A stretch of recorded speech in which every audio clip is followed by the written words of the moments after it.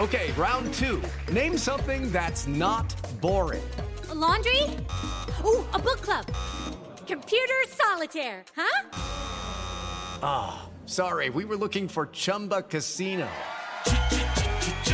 That's right, ChumbaCasino.com has over 100 casino-style games. Join today and play for free for your chance to redeem some serious prizes. ChumbaCasino.com. No purchase necessary. Void where prohibited by law. 18 plus. Terms and conditions apply. See website for details. Hi, everyone. I'm Deb Flashenberg. Welcome to Yoga, Birth, Babies, a podcast produced by Prenatal Yoga Center. We will be diving into everything prenatal yoga, birth, and baby related, hoping to inspire, educate, and empower you through your journey into motherhood. Thank you for listening. Hi, I'm Deb Flashenberg. I'm your host for Yoga Birth Babies, and today we are talking about baby-led weaning, when and how to introduce foods to your baby. And I have Jenny Best as my speaker. She is the founder and CEO of Solid Starts. Jenny is a mom of 3, including fraternal twins. Jenny is a food and farming expert and communication strategist. Prior to the food world, she served in Mike Bloomberg's mayoral administration and was a professional ballerina with New York City Ballet.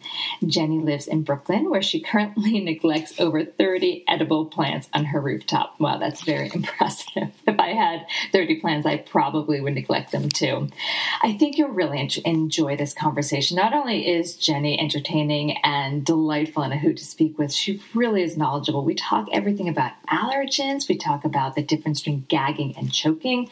Gagging is fine, choking not so much, and how to even introduce what foods. Are we still doing purees? Are we going more finger foods? She has some really amazing advice.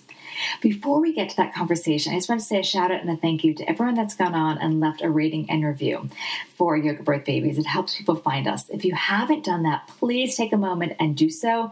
I really appreciate your time and effort. Also, let me tell you a little bit about our future and online classes. It's here to stay. We have been surveying our community about the possibility of when we're going to open and what to do with our live streaming. And we have had people saying, even when we open the doors, please keep the live streaming classes going. And we will. It's a new part of what we're going to offer. If you haven't had a chance, check out our live streaming classes. We do them every morning, 7 days a week, and then we send you the link. So if you say you signed up for the 10 a.m., but you forgot or you couldn't get there, don't worry, you're going to get the link and you can watch it anytime between the next 24 hours. We also re-release that same class twice during the day. So it's kind of our offering of on-demand, and it's going to keep going. We don't know where this virus is going, but we do know that we are going to keep this going. So check out our classes. Please enjoy our community. Also, a heads up, the fall online teacher training is full with a wait list. So we're looking to do a winter online, and then hopefully, fingers crossed, we're back in the studio for the spring. It's such a joy to work with so many people, and having the teacher training online, we have people from all over the world outside New York who's taking the training, and I'm really, really honored to be their teacher and to have this experience. And then last little thing, for those people that are teachers and you want to dive deeper into pre- and postnatal yoga, but you're not ready for a whole 85-hour training, check out my 2 online courses. You can do it on your own timing, Who's Afraid the Pregnant Yogi and Teaching the Postnatal Student. Go ahead and find that from our website, or teachingthepostnatalstudent.com, who'safraidthepregnantyogi.com, or everything's at prenatalyogacenter.com. All right, I think I've talked enough. I've given you a lot of announcements. We're going to take a super quick break, and when we come back, let's talk about some baby-led weaning. Lucky Land Casino, asking people, what's the weirdest place you've gotten lucky? Lucky? In line at the deli, I guess? Aha, in my dentist's office. More than once, actually. Do I have to say? Yes, you do. In the car before my kids' PTA meeting. Really? Yes. Excuse me, what's the weirdest place you've gotten lucky? I never win and tell. Well, there you have it. You can get lucky anywhere, playing at LuckyLandSlots.com. Play for free right now. Are you feeling lucky? No purchase necessary. Void where prohibited by law. 18 plus. Terms and conditions apply. See website for details. Hi, Jenny. How are you? Hi, Deb. So good. Thank you so much for having me. I'm really excited to jump in and and talk with you. Really flattered. Thank you. Well, I'm excited because I feel like I'm an old mom. My kids are 6 and 8, so it's not that long ago. But as I was reading more about baby-led weaning, I'm like, gosh, I did things wrong, or now it's exciting. So I'm really excited to talk to you. I'm also excited to learn about you as a person. As I was reading your bio, I'm like, wow, she's kind of done it all, especially that you were a ballerina from City Ballet, because prenatal yoga centers on the Upper West Side. So we've had a lot of ABT and City Ballet dancers come through. Oh, nice. Sure. Yeah. Maria was there, it was 4 or 5 years ago. We had Julie Kent there. Like, it's just been, as a former, I was never a ballerina, I was always musical theater, but I always was kind of in awe of all our ballerinas that came through. So it's so, yeah. I miss the neighborhood. I miss that part of my life, but it was a long time ago now. Yeah, so you've kind of done it all. When I was reading, like, you were part of Mike Bloomberg's mayoral administration, like, wow. All right, so let's go into that. Let me hear. I'm really interested to hear a little bit about you and how you went from mayoral administration, professional ballerina, to now with your Solid Stars program. It's all things baby food. Yeah, sure. Sure. I mean, I have a really unusual story. I was born in Nevada, and from as early as I can remember, I wanted to be a ballerina. I mean, I was asking my mom if I could move to New York so I could dance on Broadway, or what have you. Probably starting around like age 10, and the answer was always no, no, no, no. And then finally, they started to catch on that this was not going to change, and I ended up moving here in my teens and was a member of the New York City Ballet eventually. I think I was 17 when I joined. That was my first job, and it was a full-time job, and I was on my own in an apartment in New York, living the life. And 5 years into that, I severely injured my back.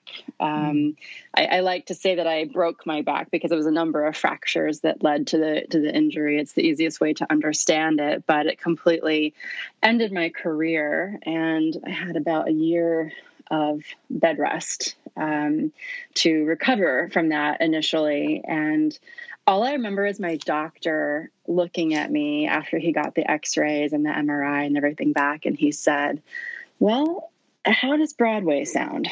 Because he knew that I could never dance on point again, or to the extremity of what the New York City Ballet is in terms of the, flexibility required and all of that. So I opted not to dance anymore and to put myself back through college. So I went to NYU and graduated in 3 years because I was older than everybody else and really uncomfortable. And, in that time, 9/11 happened. And it was a really sort of poignant part, obviously, in our city's history, but for me as a student and an older student.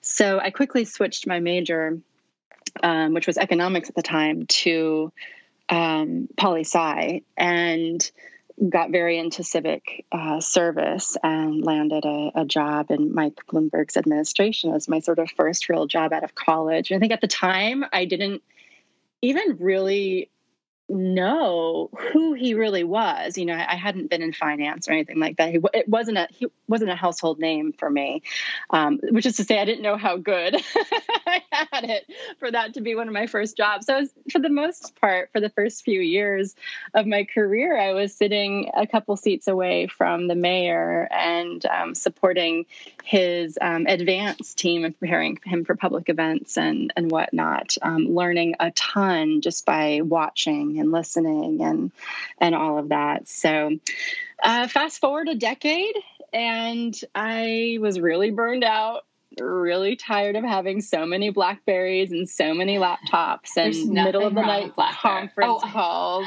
I was thinking actually BlackBerry. I was thinking actually the yogurt. What was that called? Yeah, I know what you're talking about. Yeah, no, I had two Blackberries, the actual devices. Oh my gosh, that takes me back to a long time ago. I know. And, I thought, what, I'm just going to take 3 months off. I'm not going to travel. I just want 3 months off in between this job and my next job to ground myself, recalibrate, figure out what I want to do with the rest of my life, because I loved serving that administration. We did a lot of good work and I learned so much from everyone there. But the reality is I wasn't going to be in politics for my whole life. It wasn't my passion. So I fell in love with food and food culture and food history and the politics of food and food sustainability and agriculture and everything that sort of surrounded that. And, you know, it probably is some kind of overreaction to having not been able to eat that much food as a ballerina for the majority of my life. But for whatever reason, it just became all consuming and this wonderful part of my life. So I spent a decade working for various food nonprofits and social enterprises. And then I became a mom. And, you know, the game just changed in wonderful ways. I started working from home. I now have a 4-year-old and twin toddlers. And, you know, my basic story is as much as I knew about food, I mean, I'm the chair of the board of trustees at the Museum of Food and Drink in New York. As much as I knew about food, when I got to introducing solid food to my firstborn, Charlie, I had no idea where to begin. I had no idea what I was doing. And I was really afraid. And, you know, I think because I was so afraid, and he had allergies and everything else, but because I was so afraid, I spoon fed him for way too long. Like, I'm embarrassed to say even how long. I was probably well past his first birthday, and, you know, never gave him anything textured or finger foods. I was terrified of choking, terrified when I would see him gag.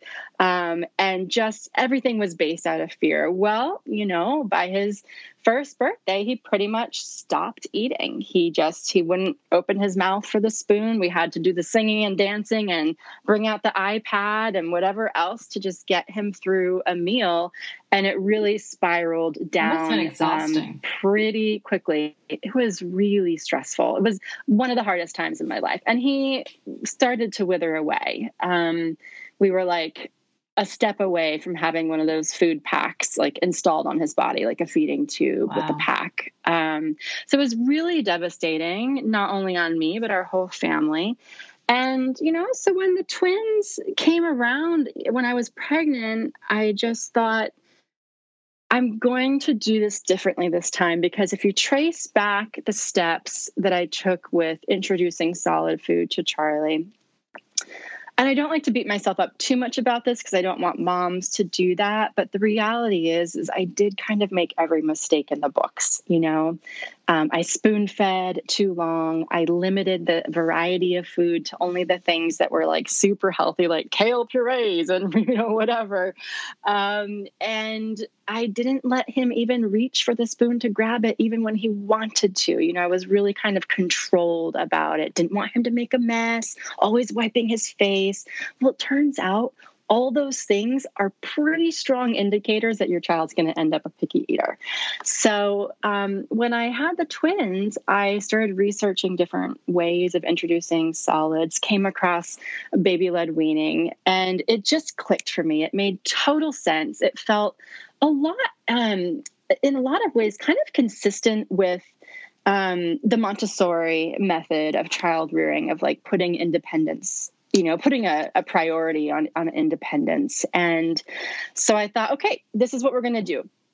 4 days in to the twins' solid food journey, I was like, my mind was blown. I couldn't believe that these 6-month-old babies were self-feeding and so happy going at it and trying different things all by themselves.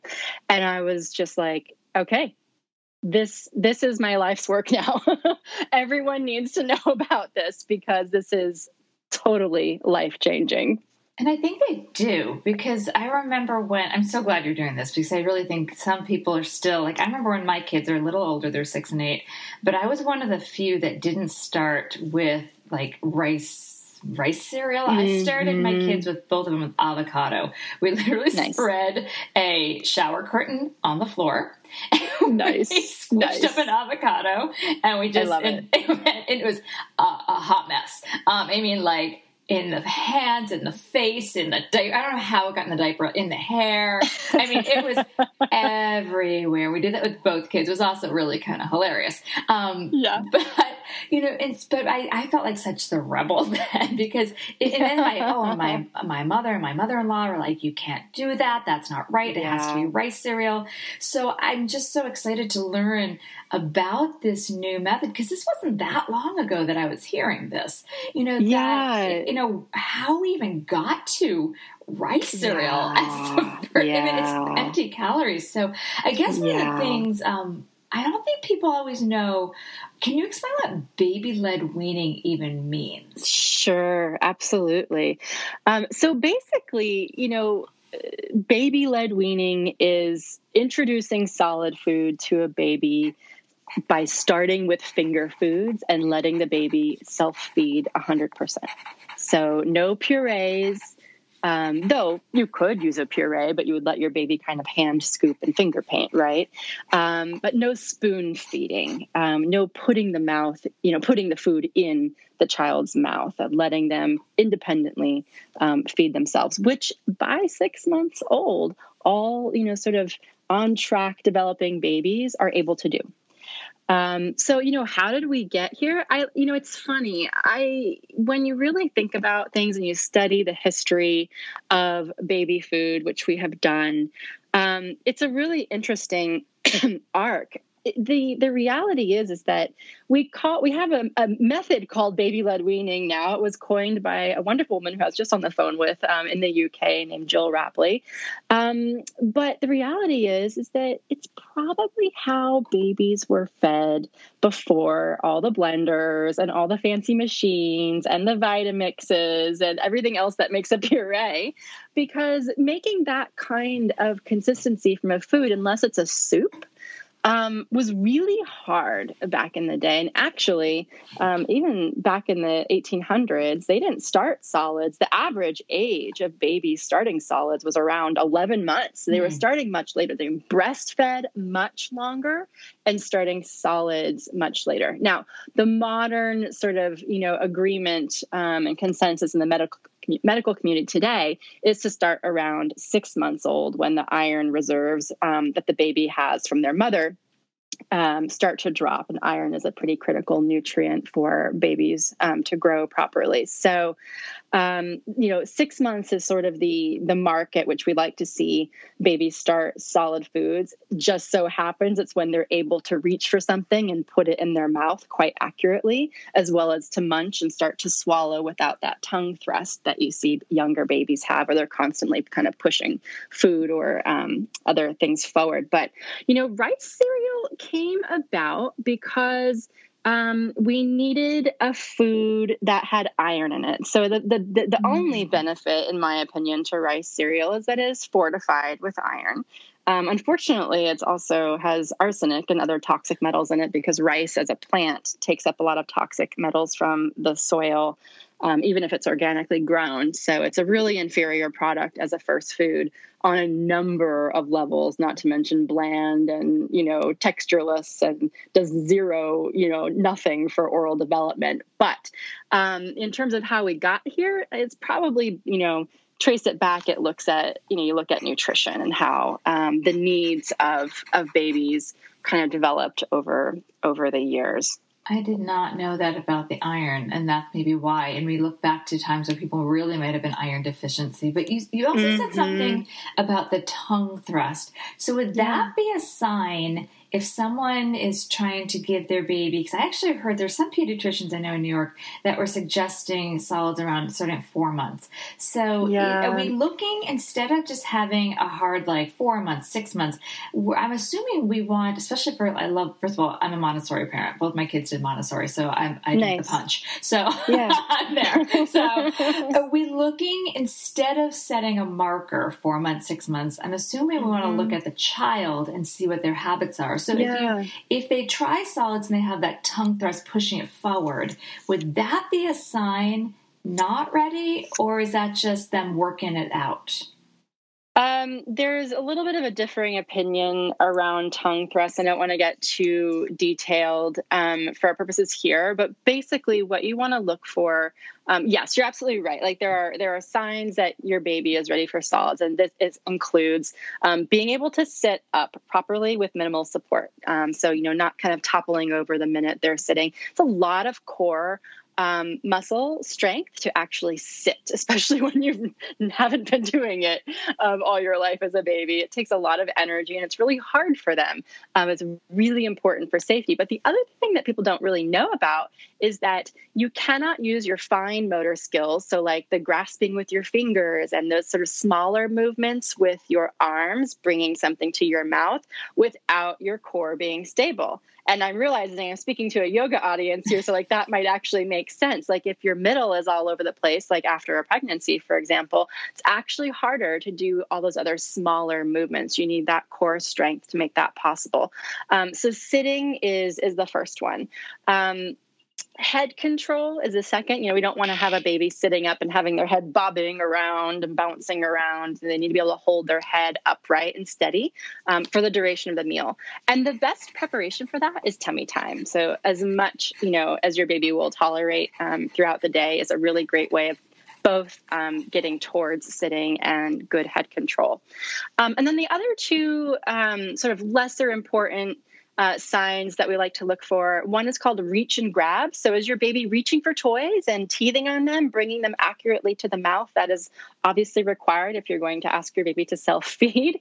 And just interest, are they watching you when you eat? Do they express some interest? Those are usually the four things that we look for. The tongue thrust actually can take a little bit longer time to disappear, and is quite a gradual thing in my personal experience, observing it with fraternal twins, for example. Their thrust didn't quite go away until like 7.5 months, but they were swallowing occasionally. So it's a less reliable kind of indicator. So, you want to make sure your baby's strong enough, interested, and able to accurately bring food to their mouth, basically. The 4 months, start at 4 months with rice meal recommendation.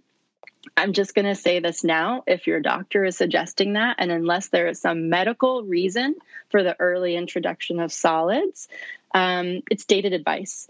All the major medical institutions in the United States suggest 6 months. So it might be time to get a new doctor. The funny thing is, I'm not going to out any doctor, but that doctor happens to be kind of one of the quote unquote alternative doctors that practice. Interesting. I mean, look, it's still happening a lot. No, I'm not trying to look, argue. They're concerned about iron levels. There's, that's certainly one way of doing it.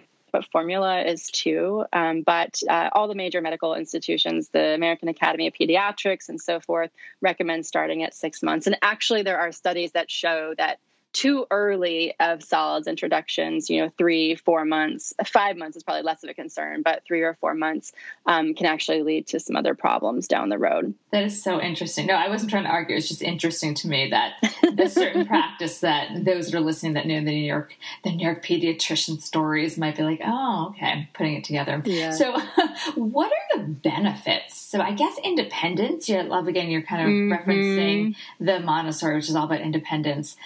Is that, so independence, can babies get confidence? Like, is that so? Like, what are the benefits of baby-led weaning? So from my perspective, the benefit of independence is that you don't have to sit there feeding your child. You can enjoy your meal at the same time. So that's a huge benefit in my book as a parent. Yes, especially when you have multiple. Yes. And like for New York parents, especially if you're going out to eat, if we can ever go out to eat again, it's a much more enjoyable experience. You can kind of just give a little bit of what's on your plate. I mean, it's that easy. Oh, here's a piece of steamed broccoli. Here's some potatoes. Here's a piece of meat you can chew and suck on.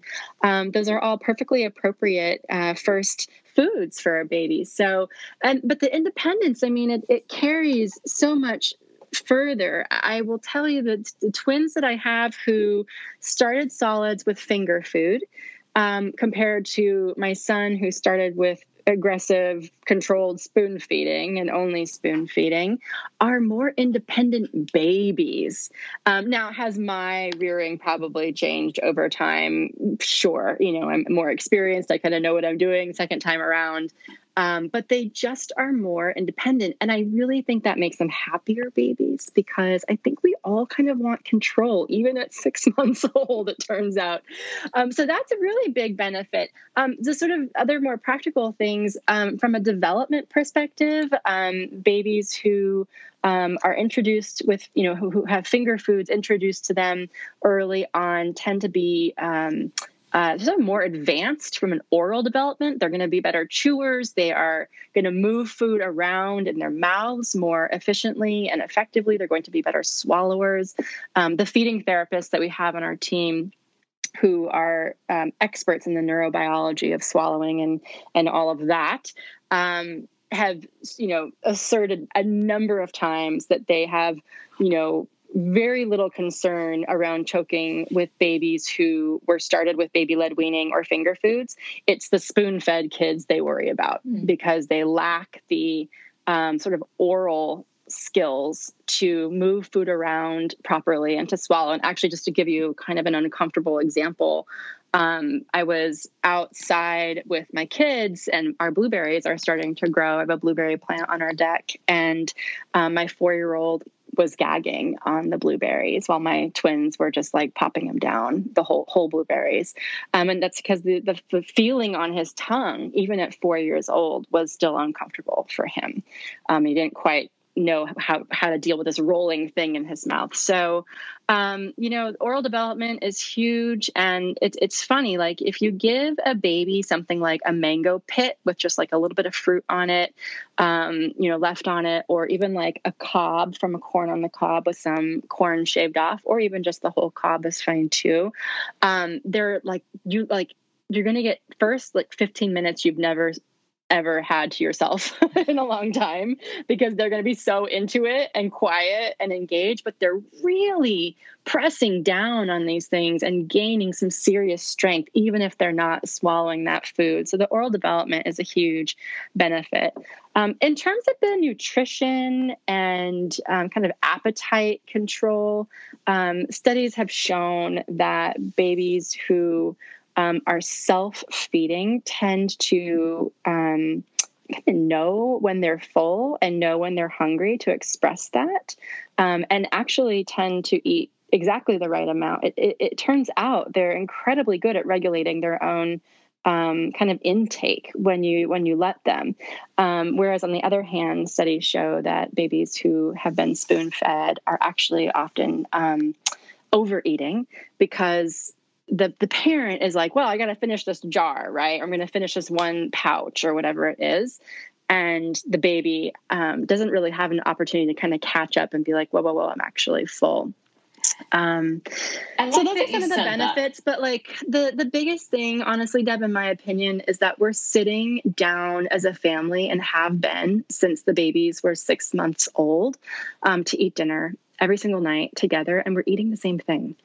And it's really kind of mind blowing when you think about, I mean, I know you had mentioned in your email, and I had certainly been blending and pureeing concoctions and freezing things in tiny little cubes and all of that, with my firstborn. It's so much work. It was like my whole Sunday afternoon. Like it's a full-time job. And she thinks I thought I was doing the right thing. I was like, it was my first kid. My second kid, I have to admit, didn't do the same thing. Like we would go to the farmer's market, and I was like patting myself in the back. I'm like, look at me buying my organic kale and beets. Yeah. And I would go home, and then I would steam them. And you mentioned the Vitamix. And then I'd put them in the Vitamix, and then I'd freeze them. And like it became, and I was like, I'm doing this for my kid. Look at me as a good mom. And it was exhausting. And also setting up a kind of precedent in your family that your child can eat and should be eating something different than you are. Yeah. So when we is did the not transition? Eat pureed beets. I can't tell you how many messages I get. So we have about 30,000 followers on Instagram now from launching a few months ago, completely through word of mouth. And every night And every morning I answer about 50 messages that start like this. I spoon fed my baby until 11 months old, and now I want to switch to finger foods and my baby won't feed themselves. What do I do? And it's because they missed that window. There's that reach and grab window from 6 months on where babies want to put things in their mouth. It's kind of all they want to do. If you really remember back to 6 months, they're just picking things and chewing on them, whether they're teething or whatnot. But that exploration, that sort of hand to mouth exploration is really important. And with spoon-fed babies, you're actually kind of asking the baby to put their hands behind their back, because if you look at videos, and we've studied a number of videos with our therapists, our feeding therapists, of 6-month-olds, they will actually, most of them will reach and try to grab the spoon from you. Well, that's what we did. We actually let him. We have so many. Again, first kid has so many pictures. Yeah. Second kid now. We have pictures of one of my favorites where he has beets smeared across his face. So we did the puree, but then he had his own little grabby spoon. And again, we always kept the shower curtain. Then it ended up under his high chair. But we did let him do that. And I'd say maybe an eighth of it ended up in his mouth. I don't really know how much. And that's totally fine. I think, particularly as Americans, we worry a lot about consumption and nutrition and, how many tablespoons of food should my baby be getting at lunch versus, snack, whatever. And the reality is that most babies will eat exactly what they need if you just let them, and if you give them a number, enough choices to choose from. So they're not just faced with, a kale puree, for example. But the other thing is that, I think we forget in starting solids that breast milk and formula are still the primary sources of nutrition all the way up until 12 months. Mm-hmm. Now, most babies who are doing baby-led weaning or self-feeding in some way, or at least an early introduction to finger foods by 9 months, which, by the way, is when the American Academy of Pediatrics recommends you do it, and nobody talks about that. Mm. That's what baby food companies don't want you to know, is that what we're talking about, this quote unquote method of self-feeding, is for 3 months of time.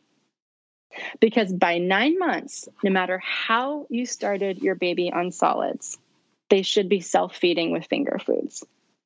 And I really think that's important for us to educate the sort of broader audience on, because we are seeing babies spoon-fed, some until 18 months old. And you're missing this window. But anyway, I'm trying to remember what we were talking about before. But I'm just taking notes because I didn't know that. And I'm such a nerd. I have a whole little pad set up.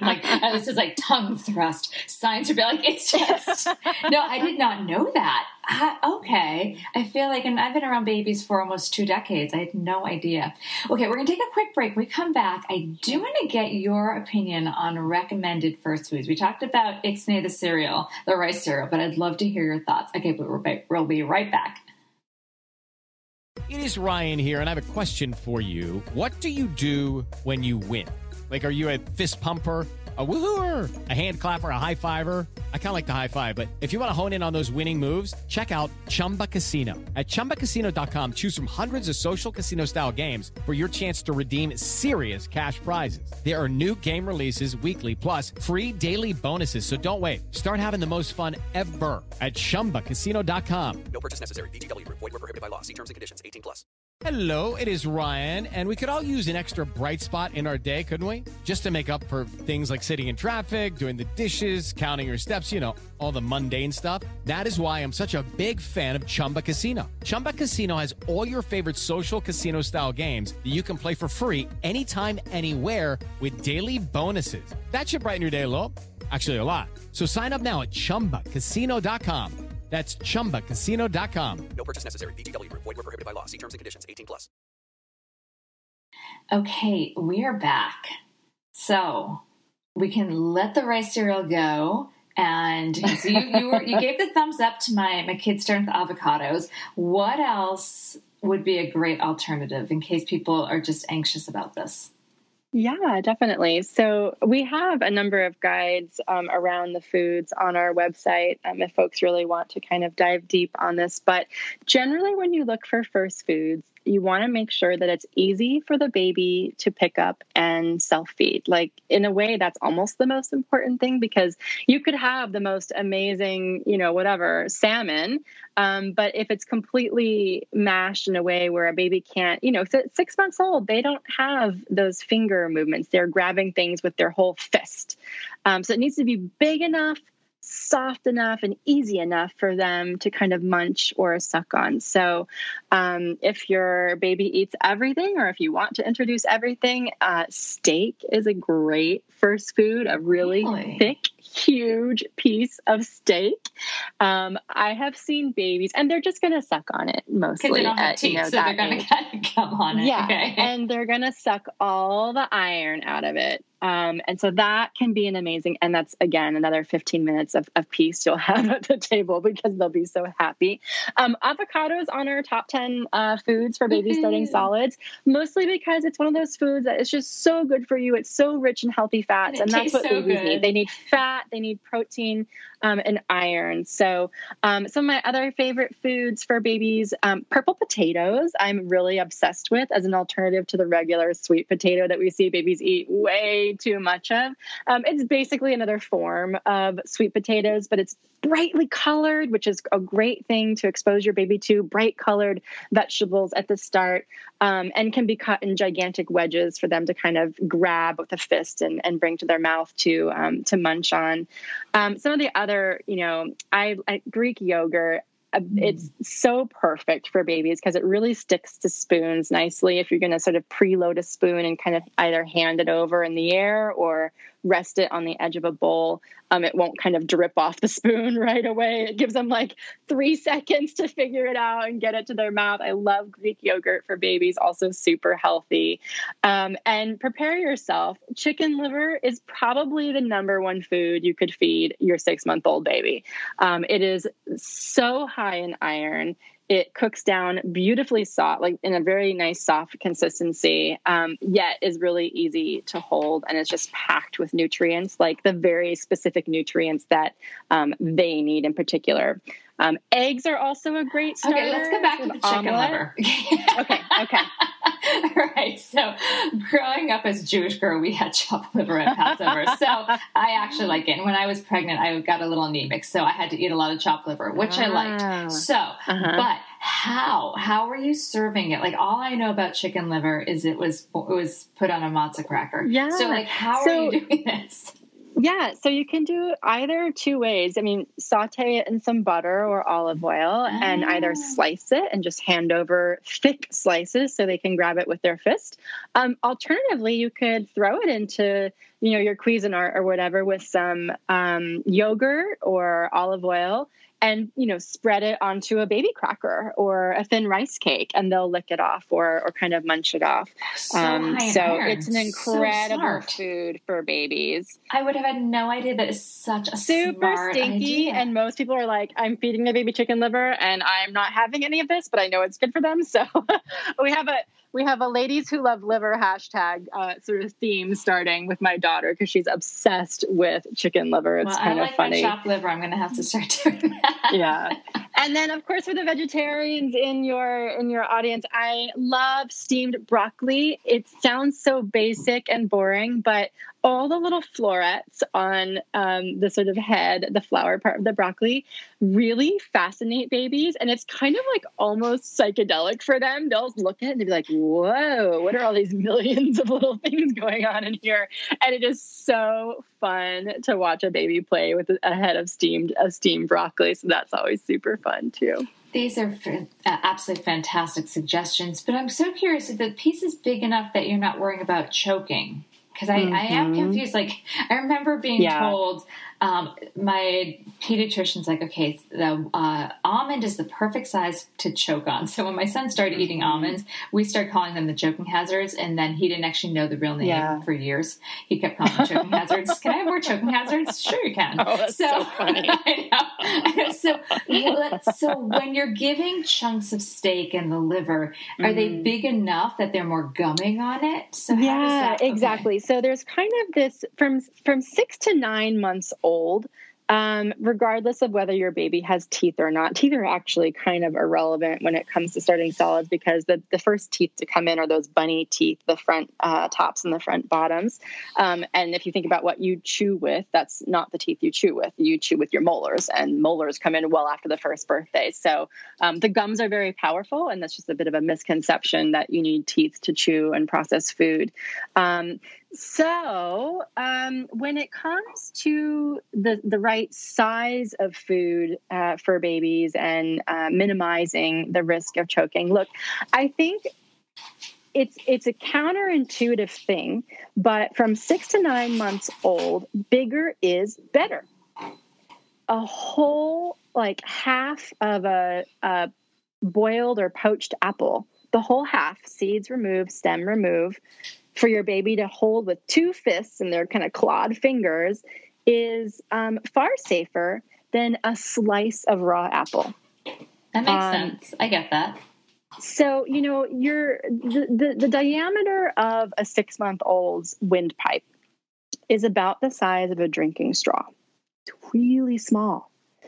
And for a true sort of obstruction of that airway to happen, something either needs to be able to form a plug over it, which is why peanut butter, or any nut butter really, is a choking hazard because it's sticky, or it needs to get stuck in that tube. So, what I like to say to folks to kind of get them to get this aha moment around food sizes with young babies is that your 6-month-old baby is far more likely to accidentally choke on a green pea than a gigantic, like, strip of steak an inch thick and 4 inches long. Now, what inevitably happens around 8 to 9 months, depending on how strong the baby's jaws are and where their teeth are, is that they start tearing food, pieces off of those big pieces, right? And usually those are pretty big pieces, which is actually a good thing, because your baby's not going to choke on, an inch thick piece of food in their mouth. It's actually too big. They're going to gag that forward. It's a sort of built-in protection that Mother Nature gave us, right? And the baby's gag reflex is really strong, and it's also further forward on the tongue. It's actually on the first third of your tongue, whereas for us, it's almost kind of near our tonsils, right? So there's sort of a built-in protection to push food, 2 big pieces of food, forward and out, and most babies will spit that out. You can also coach your baby to spit it out by sticking your own tongue out and teaching them to do that, which I love to suggest to parents who are nervous about this.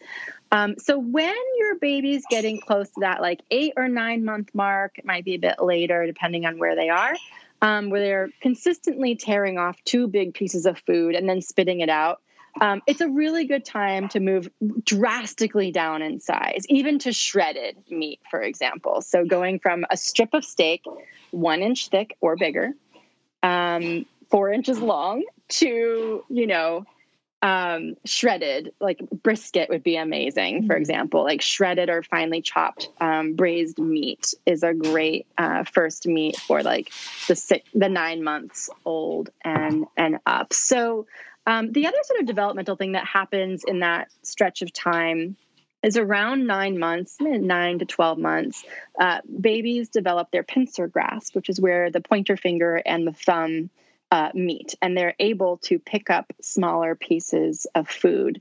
And so that's a good time as well, if you're not sure when to move down in size, to then go down to small bite-sized pieces of food, as you would normally see for first finger foods. It's so interesting. So bigger is better. Not what I would have thought. And then go super small. It's almost counterintuitive what I would have thought. I would have thought purees and then smaller and then bigger, but it's actually you're saying go bigger than smaller. It makes, now that you're explaining it, it makes absolutely total sense.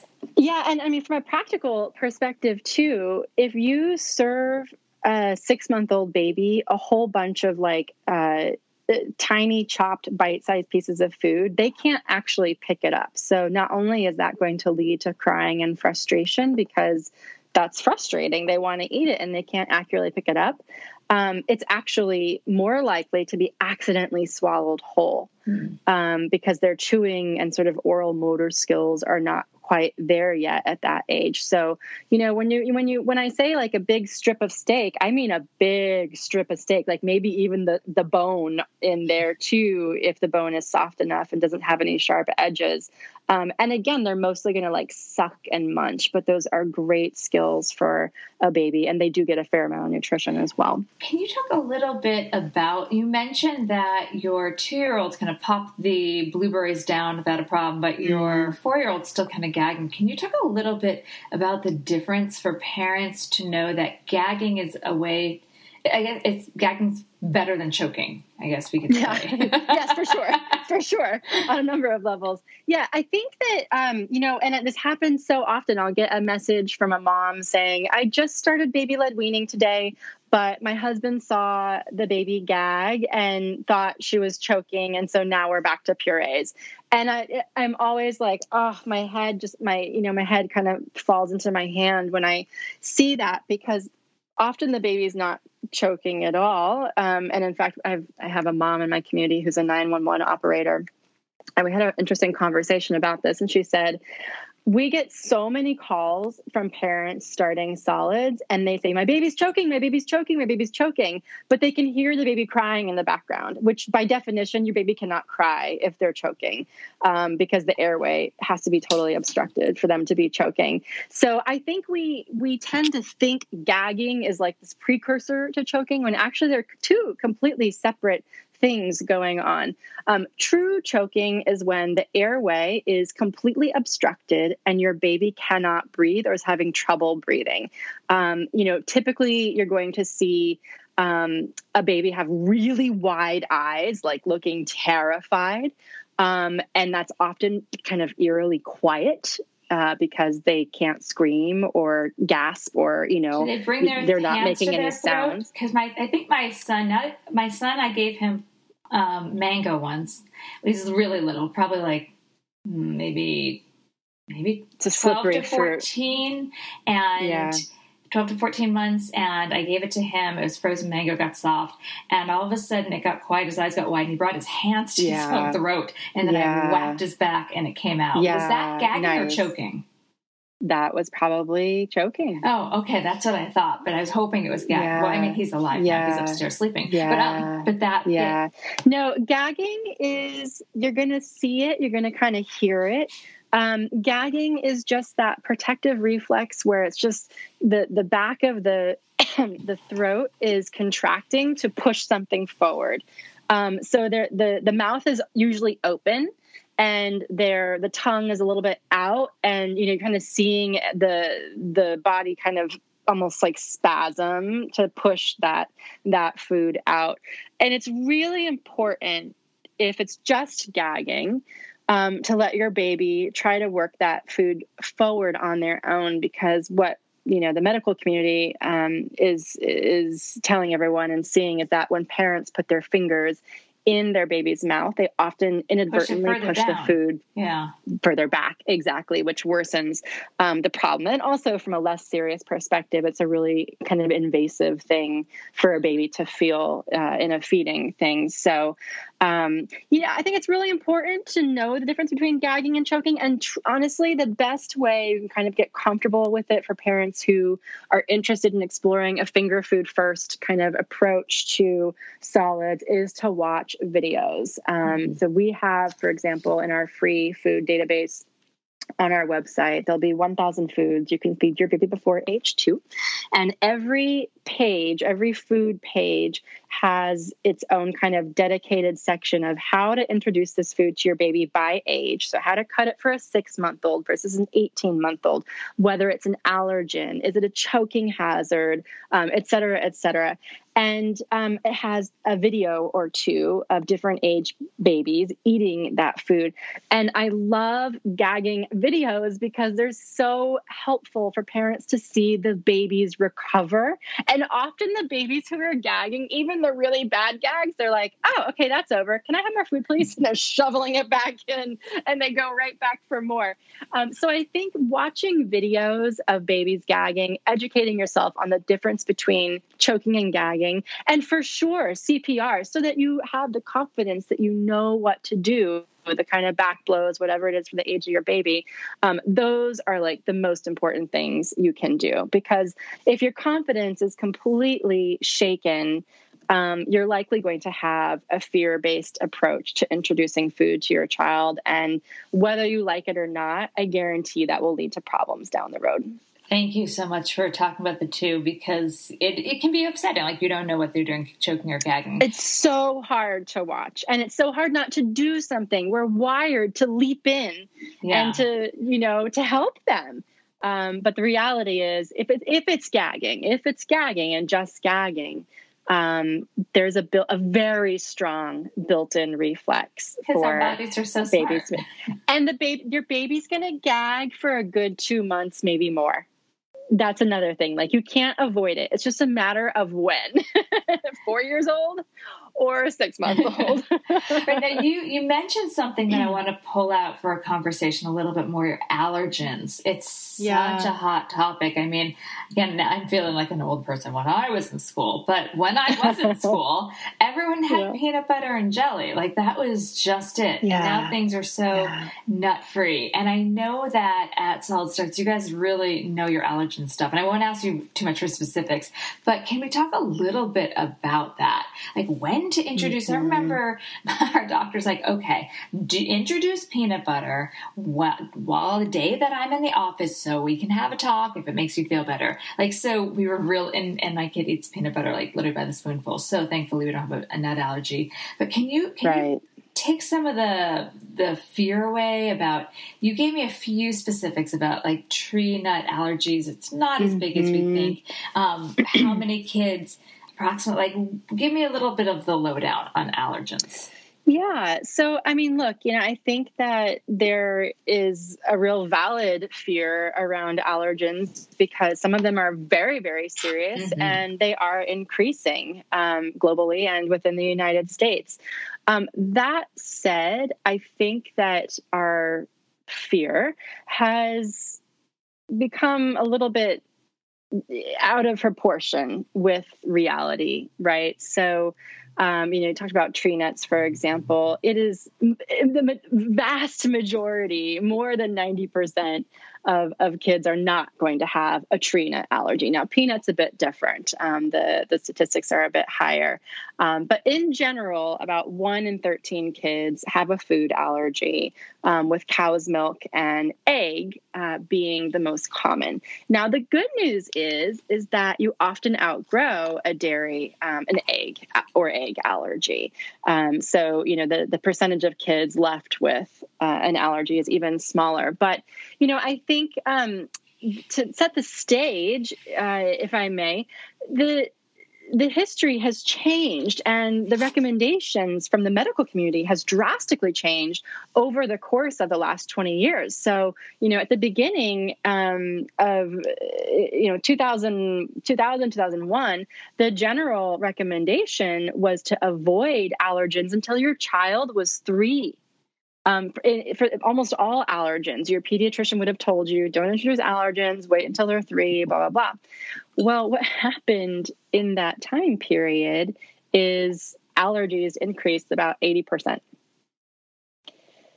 And then a sort of groundbreaking study came out around the early introduction of peanuts, and tested this theory of what would happen, or why in communities where peanuts are, sort of common, West Africa, for example, why are peanut allergies, not happening in those countries? So the study showed that the early introduction of peanuts to children at risk of peanut allergies. So what does that mean? They probably have eczema. They have other sort of indicators for an allergy likely to develop.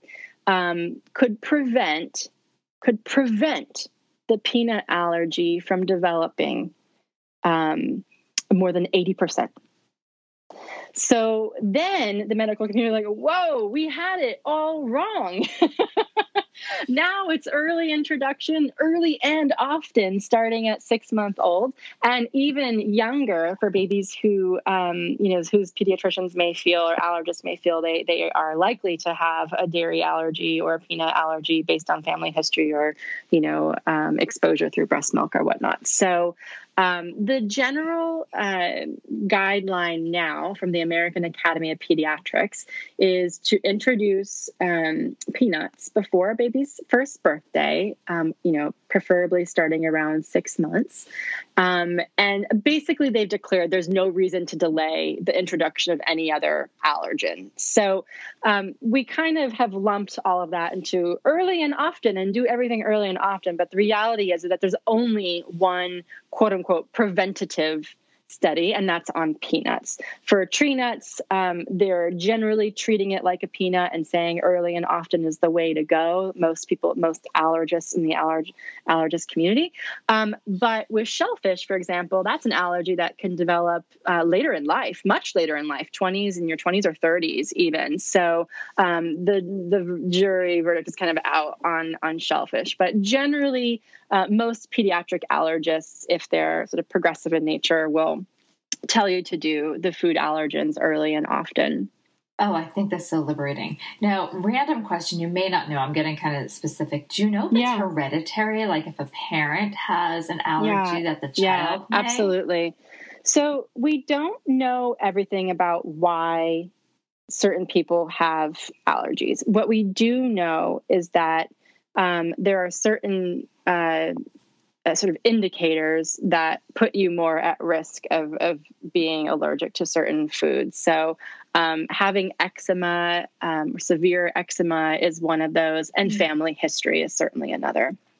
This is so interesting. I'm gonna start to wrap it up because I could really go down a rabbit hole with all this. But I know. So interesting. All right, we're going to take a super quick break, and when we come back, if you can offer one tip or piece of advice you'd like to offer new and expectant parents. You have 3 kids. You've been doing this for a while. I'm sure you have something wonderful to offer. We'll be right back. Hello, it is Ryan, and I was on a flight the other day playing one of my favorite social spin slot games on ChumbaCasino.com. I looked over at the person sitting next to me, and you know what they were doing? They were also playing Chumba Casino. Coincidence? I think not. Everybody's loving having fun with it. Chumba Casino is home to hundreds of casino-style games that you can play for free anytime, anywhere, even at 30,000 feet. So sign up now at ChumbaCasino.com to claim your free welcome bonus. That's ChumbaCasino.com and live the Chumba life. No purchase necessary. VGW. Void where prohibited by law. See terms and conditions. 18+. All right. So it could be food related. It could be because you're a parent. Twins. That's a handful. What would you like to offer? I know exactly what I want to say. Great. And it's get out of the way. For so many things. For so many things. Babies were born to eat. They know how to eat instinctively. And if given the chance, they will do a phenomenal job at it. I think I was reading the New York Times or some media site a couple months ago, and it kind of declared this generation of mothers as like the age of total motherhood. We are the everything mothers. We do everything. We're going to make sure that our child has the best education and the best after-school classes and the best pureed organic kale from the farmer's market. It's exhausting to try to be everything. It's exhausting. And it's unrealistic. And it's also not necessarily good for the child. No.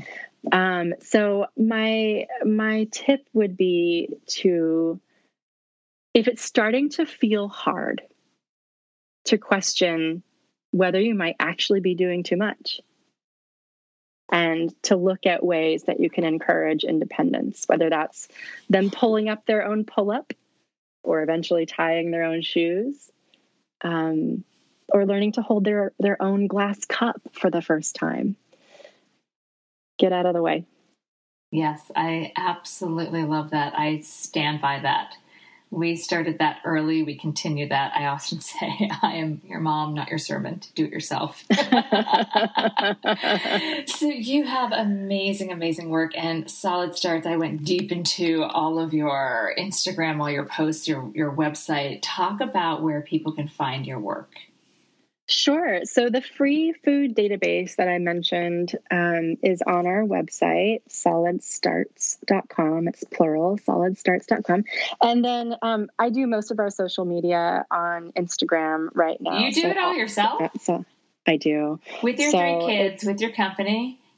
Yeah. Well, you do it very well. I feel like I have to. I'm learning so much because that's where all the sort of good nuggets of feedback are. You know, it's one thing to like hear from a mom the worries that they have like straight through that message than to have like your assistant tell you there's a lot of moms worried about X. It's a completely different experience. So right now for me, that feels like the right thing to do.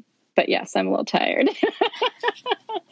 So at Solid Starts on Instagram is where most of the action is. And the free food database is on our website. And I'll make sure all of this will be on the show notes.